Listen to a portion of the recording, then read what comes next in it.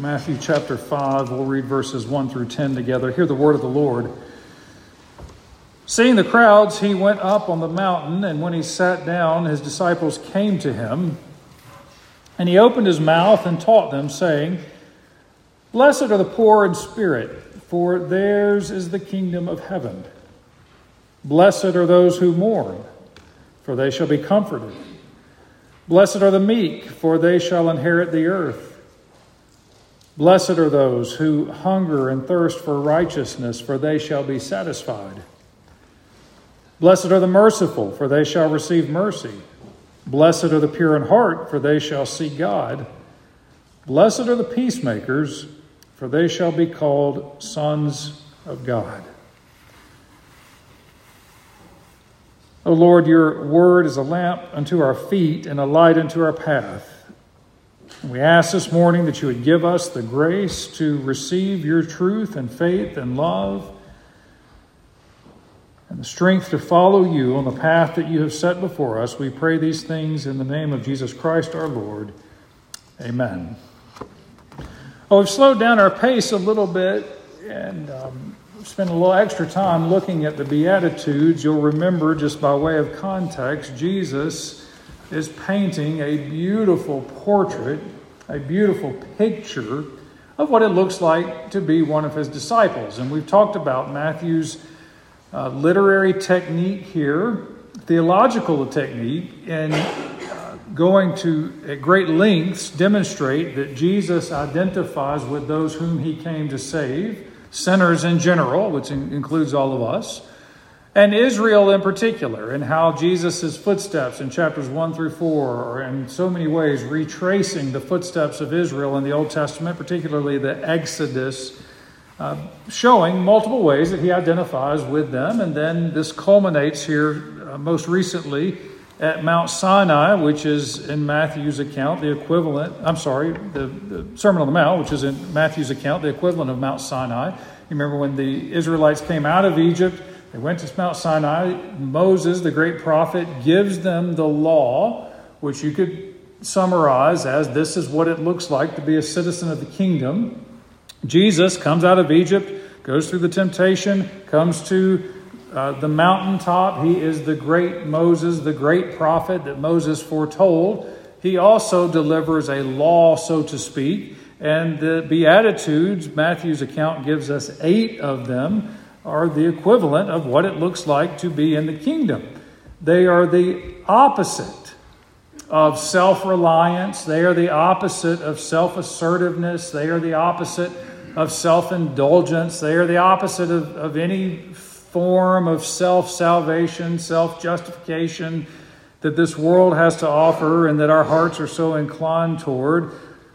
But instead, they focus on the internal. What does a disciple of Jesus look like? Well, internally, the disciple of Jesus is poor in spirit.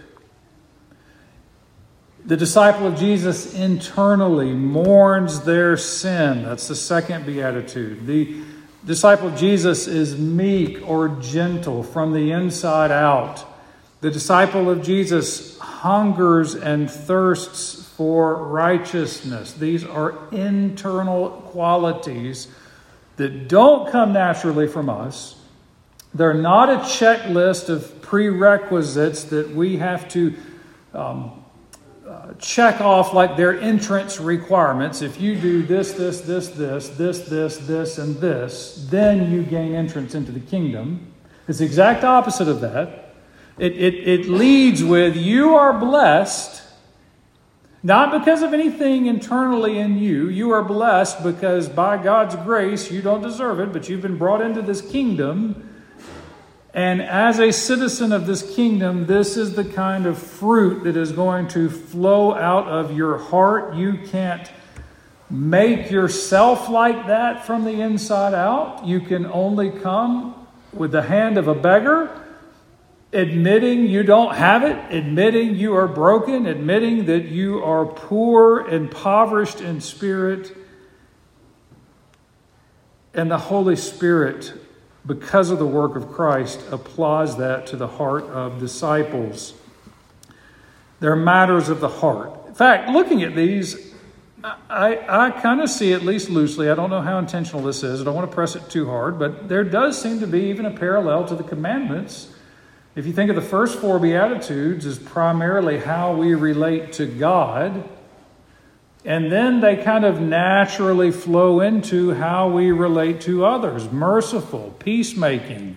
How do we act when we're persecuted? Just like the first table of the law from Mount Sinai deals with how do we relate to God. And then it moves into how does that naturally affect our relationships with others. Well, we've looked at the first 5. And this morning I want to look at the pure in heart, verse 8. And the blessed are the peacemakers, verse 9. And then, Lord willing, next week we'll wrap up the series on the Beatitudes and move on. First of all, the pure in heart, verse 8. Blessed are the pure in heart, for they shall see God. What does it mean to be pure in heart? Well, in the Bible, there are 2 major senses in which this idea is used. And just briefly, the first sense is this. And this comes through in his qualifier here when he says in heart. And it's all different kinds of purities you can discuss. But Jesus qualifies this very carefully. He says pure in heart.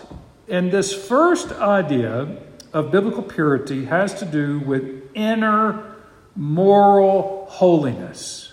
That is key. I think that's key to the gospel. That's key to the theology of Jesus. That's key to these Beatitudes. The focus is on the inner moral purity of a person as opposed to, or in contrast with, the external piety that we as human beings seem to be so good at. We're very good at putting it together on the outside. Thing is, Jesus is primarily concerned with what's going on the inside. What is the core of the person? That's the heart. The heart in the Bible, and he mentions the heart here in verse 8, that's the center of your personality. That's the mind, the will, the emotions. You can talk about the outer man. The outer man's wasting away. The inner man is what's left when you shuck it down to the cob. Who am I essentially as a human being? It's who I am. It's my heart. It's all the elements that play into my personality. It's all those things going on in the deep private recesses of my mind and my heart that I know better about myself than you know about me, but I don't know even those inner recesses nearly as well as he knows about me. But you get the idea. This is the inner being. This is what God cares about the most. And this is why I'm quite sure, as you read through the Old Testament, and particularly the prophets, and I think especially of the prophets like Moses and Isaiah, Moses repeatedly calling the Israelites, circumcise your hearts. It's easy to go through the outward ritual of cutting some flesh or the outward ritual of being washed at the baptismal font. And that's fine. That's great. That's a matter of obedience. But you understand that's external. The real issue is what's going on in here. When Moses says circumcise your hearts, he's saying don't get so caught up in the externals that you lose sight of the internal. The most important thing is what's going on in the heart. And the prophets repeatedly go after Israel when the problem is a mere external display of religion at the expense of an internal, heartfelt devotion and allegiance to God.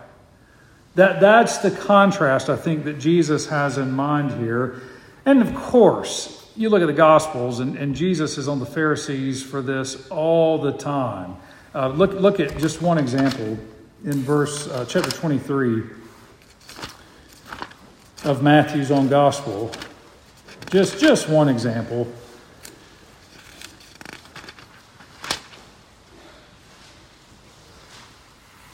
You're familiar with these type passages. Matthew 23, verse 25, when he's pronouncing these woes to the Pharisees. This is what really is the focus of Jesus when he's being critical of these religious elites. Woe to you, verse 25 of Matthew chapter 23. Woe to you, scribes and Pharisees, hypocrites, for you clean the outside of the cup and the plate, but inside they are full of greed and self-indulgence. That's a perfect example of what we're talking about here. You wash the cup on the inside, but on the inside it's still gross. What's Jesus more concerned about? Outside, yeah, sure, it's secondary. Primarily, what's going on the inside? You blind Pharisee, he says in verse 26, first clean the inside of the cup and the plate. That's the primary focus. The inside. Then the outside also may be clean. The idea seems to be consistently, we need a change on the inside. That's God's primary concern. If you focus on the primary concern and you're changed from the inside, then the outside will begin to take care of itself. The natural flow of things will go from the inside out. And so the warning here to us, for Moses it was circumcision. For us, it's the externals. It's very possible, friends, to come to church every Sunday. It's very possible to come to church every time the doors are open. It's very possible to be a baptized person who attends church. You come to Sunday school, you come to VBS, you come to the catechism ministries, you come to the small groups, you come to the Bible studies, etc., etc., etc. You join the choir, you pray, you tithe, you serve people, you do all these right externals, all good, all great, all commendable. But you can do all of these externals and still be rotten on the inside. That was the problem with the Pharisees so often.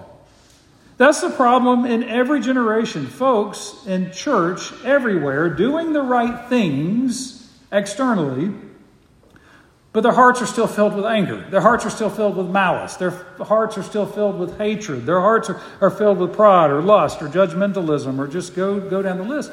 And of course, one of the great themes of the Bible is that God knows your heart. You're not going to hide it from Him. You're not going to hide it. We're all poor in spirit, to go back to the first beatitude. The ones that are blessed are the ones that get that. You can fight against this your whole life. I know plenty of people that do. They deny it. They excuse it. They think God's going to grade on a curve. They think, oh, I'm not that bad, et cetera, et cetera. You come up with the solution. But any solution that we come up with is just a waste of time. The point that Christ is making here is, if you're a citizen of the kingdom, if you're a follower of Christ, there is a purity that will come from the inside out. Christ did not just come into this world to correct bad habits.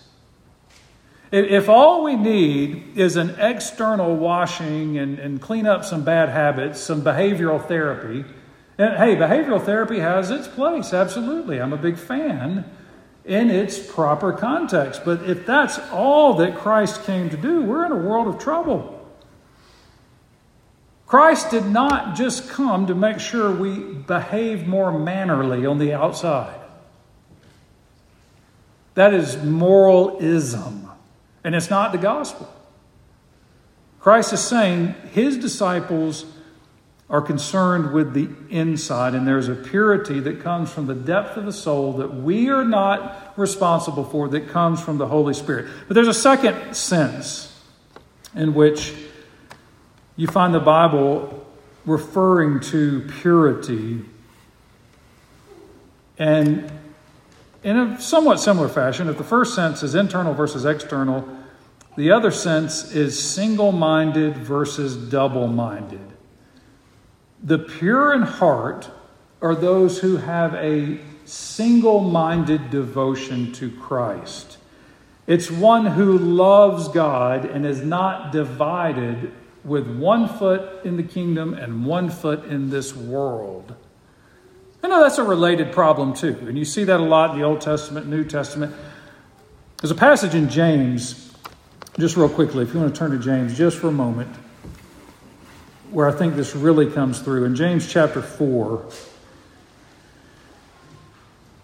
beginning in verse 4, James says this, "You adulterous people, do you not know that friendship with the world is enmity with God?" You can't serve both God and mammon, as Jesus was fond of saying. James is saying the same thing here. You can't be best friends with the world and best friends with Jesus. It just doesn't work that way. You can't serve two masters. He says, therefore, verse 4, "Whoever wishes to be a friend of the world makes himself an enemy of God." And then skip down to verse 8. He says, "Draw near to God." What's the solution? Draw near to God, and He will draw near to you. Cleanse your hands, you sinners, and purify, there's the same word, purify your hearts, you double-minded. You see, that's a little bit different. The double-minded man is a man who pledges allegiance to God and pledges allegiance to the world. He's divided between those two camps. What does James say to do as the solution? Purify your heart. Purify your mind. Focus. Set your heart on one thing. Set your heart on God. No deception, no double-mindedness, no divided allegiance. Just be sure that your allegiance is not divided between Christ and the world, but that it is primarily focused on God. That is a hallmark of a disciple of Christ. I think that's what he's getting at the purity of heart here. And then he says in verse 9, "Blessed are the peacemakers." That's another characteristic of a citizen of the kingdom, of a disciple of Jesus Christ. "Blessed are the peacemakers, for they shall be called sons of God." How do we know if we're a peacemaker?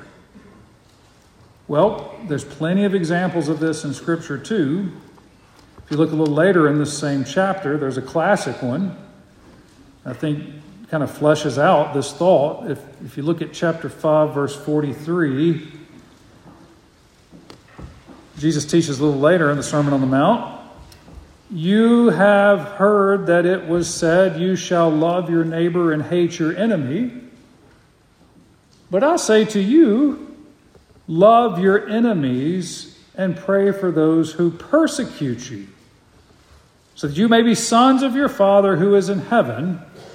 For He makes His sun rise on the evil and on the good, and sends rain on the just and on the unjust." I think it's the same thought. How do you know if you're a peacemaker? Well, a hallmark of peacemaking is loving your enemies, praying for your persecutors. He's indicating that peacemaking is all of the actions of love that we extend, word, thought, deed, in order to try to smooth enmity between us and others. And he says, here's the example. God does the same thing. He sends the sun and the rain both on the righteous and on the wicked, both on the good and on the bad. He is, to a real degree, just indiscriminate in the love that He extends to others. In fact, he goes on here, it says in verse 46, "For if you love those who love you, what reward do you have?" In other words, friends, it's not that hard to be nice to somebody who's nice to you. What's difficult in life, and I know you'll all know what I'm talking about, what's difficult in life is hugging a porcupine. That's hard. There's nothing inviting about that. And he says, do not even the tax collectors do the same. Even a tax collector is going to be nice to somebody who treats him nicely. That's just kind of common human economy. Verse 47, and if you greet only your brothers, what more are you doing than others? There's nothing especially commendable about greeting your brother. There's nothing especially commendable about being nice to somebody who's nice to you. The proof of the pudding is, how do you treat your enemies? How do you treat those who are at enmity with you? Do not even the Gentiles do the same? Those who are citizens of the kingdom are marked by reaching out and pursuing reconciliation. I love that example that he leaves here. Greeting, verse 47. Sometimes being a peacemaker just begins by looking at somebody and just saying good morning. Just saying hello. So maybe there is so much enmity there that's all that your enemy can tolerate. A greeting, just a simple greeting, but it could go a long way. It can. And of course, it's good to be reminded, peace making is not always the same thing as peace achieving. Peace is a two-way street, at least. Sometimes there's many parties involved in peacemaking. We do the best we can. Paul says in Romans 12:18, is if possible, as far as it depends on you. He gives two qualifiers there. If possible, as far as it depends on you, live peaceably toward others. That means it's not always possible. That means it doesn't always depend on you, but you can still take the high road. You can still be the bigger person. You can still be the Christ-like person and at least work toward achieving peace as far as it depends on you. I really think a lot of times peacemaking is just a matter of keeping your mouth shut. Just leaving things alone. How often is peace disturbed by people disturbing the peace, sticking their nose where it doesn't belong? I don't know how many times with our kids growing up, we repeated it to them, just let go of it, stay out of it, stay in your lane. Don't start nothing, there won't be nothing, is the idea. So often. We don't want to be troublemakers. The troublemaker is the one who's always disrupting things, always finding conflict, always finding division. Their spiritual gift seems to be hypercriticism. This is the opposite of that. Followers of Christ, meek, gentle followers of Christ, humble followers of Christ, they're known for working toward peace. And of course, it's not a peace that's at the expense of truth. And you see that, Lord willing, we'll see that next week as we get into this last one. I think it's very intentional that Jesus juxtaposes number 7, peacemakers, with number 8, those who are persecuted for righteousness' sake. You can be a peacemaker. It's not the same thing as a peace achiever. You can be a peacemaker, a peace pursuer. But even the most Christ-like peace pursuer is still going to, beatitude number 8, suffer for righteousness' sake from time to time. We are to be seekers of peace, but not at the expense of truth. Martin Luther said, peace if possible, but the truth at any rate. There's a hierarchy.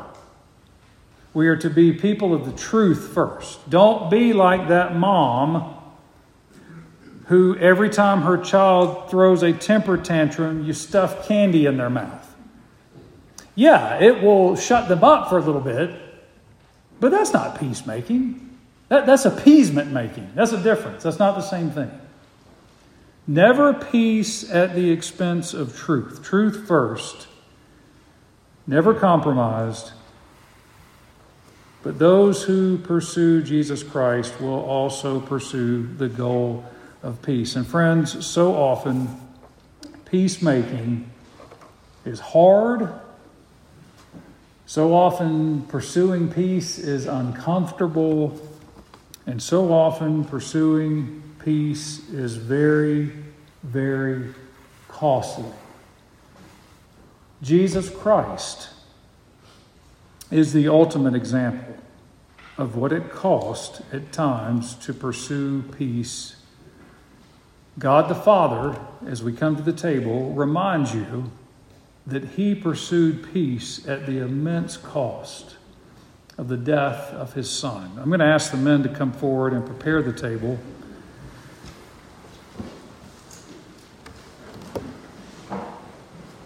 Friends, if you have come to recognize your poverty of spirit and you mourn over your sin and you hunger and thirst for righteousness and you have turned from that sin and you have placed your complete, single-minded, pure trust in Jesus Christ, this table is for you. Christ has prepared the banquet. He is the host. And Christ serves you his body and blood this morning by faith. Come to the table and find ease, refreshing, and strength for your weak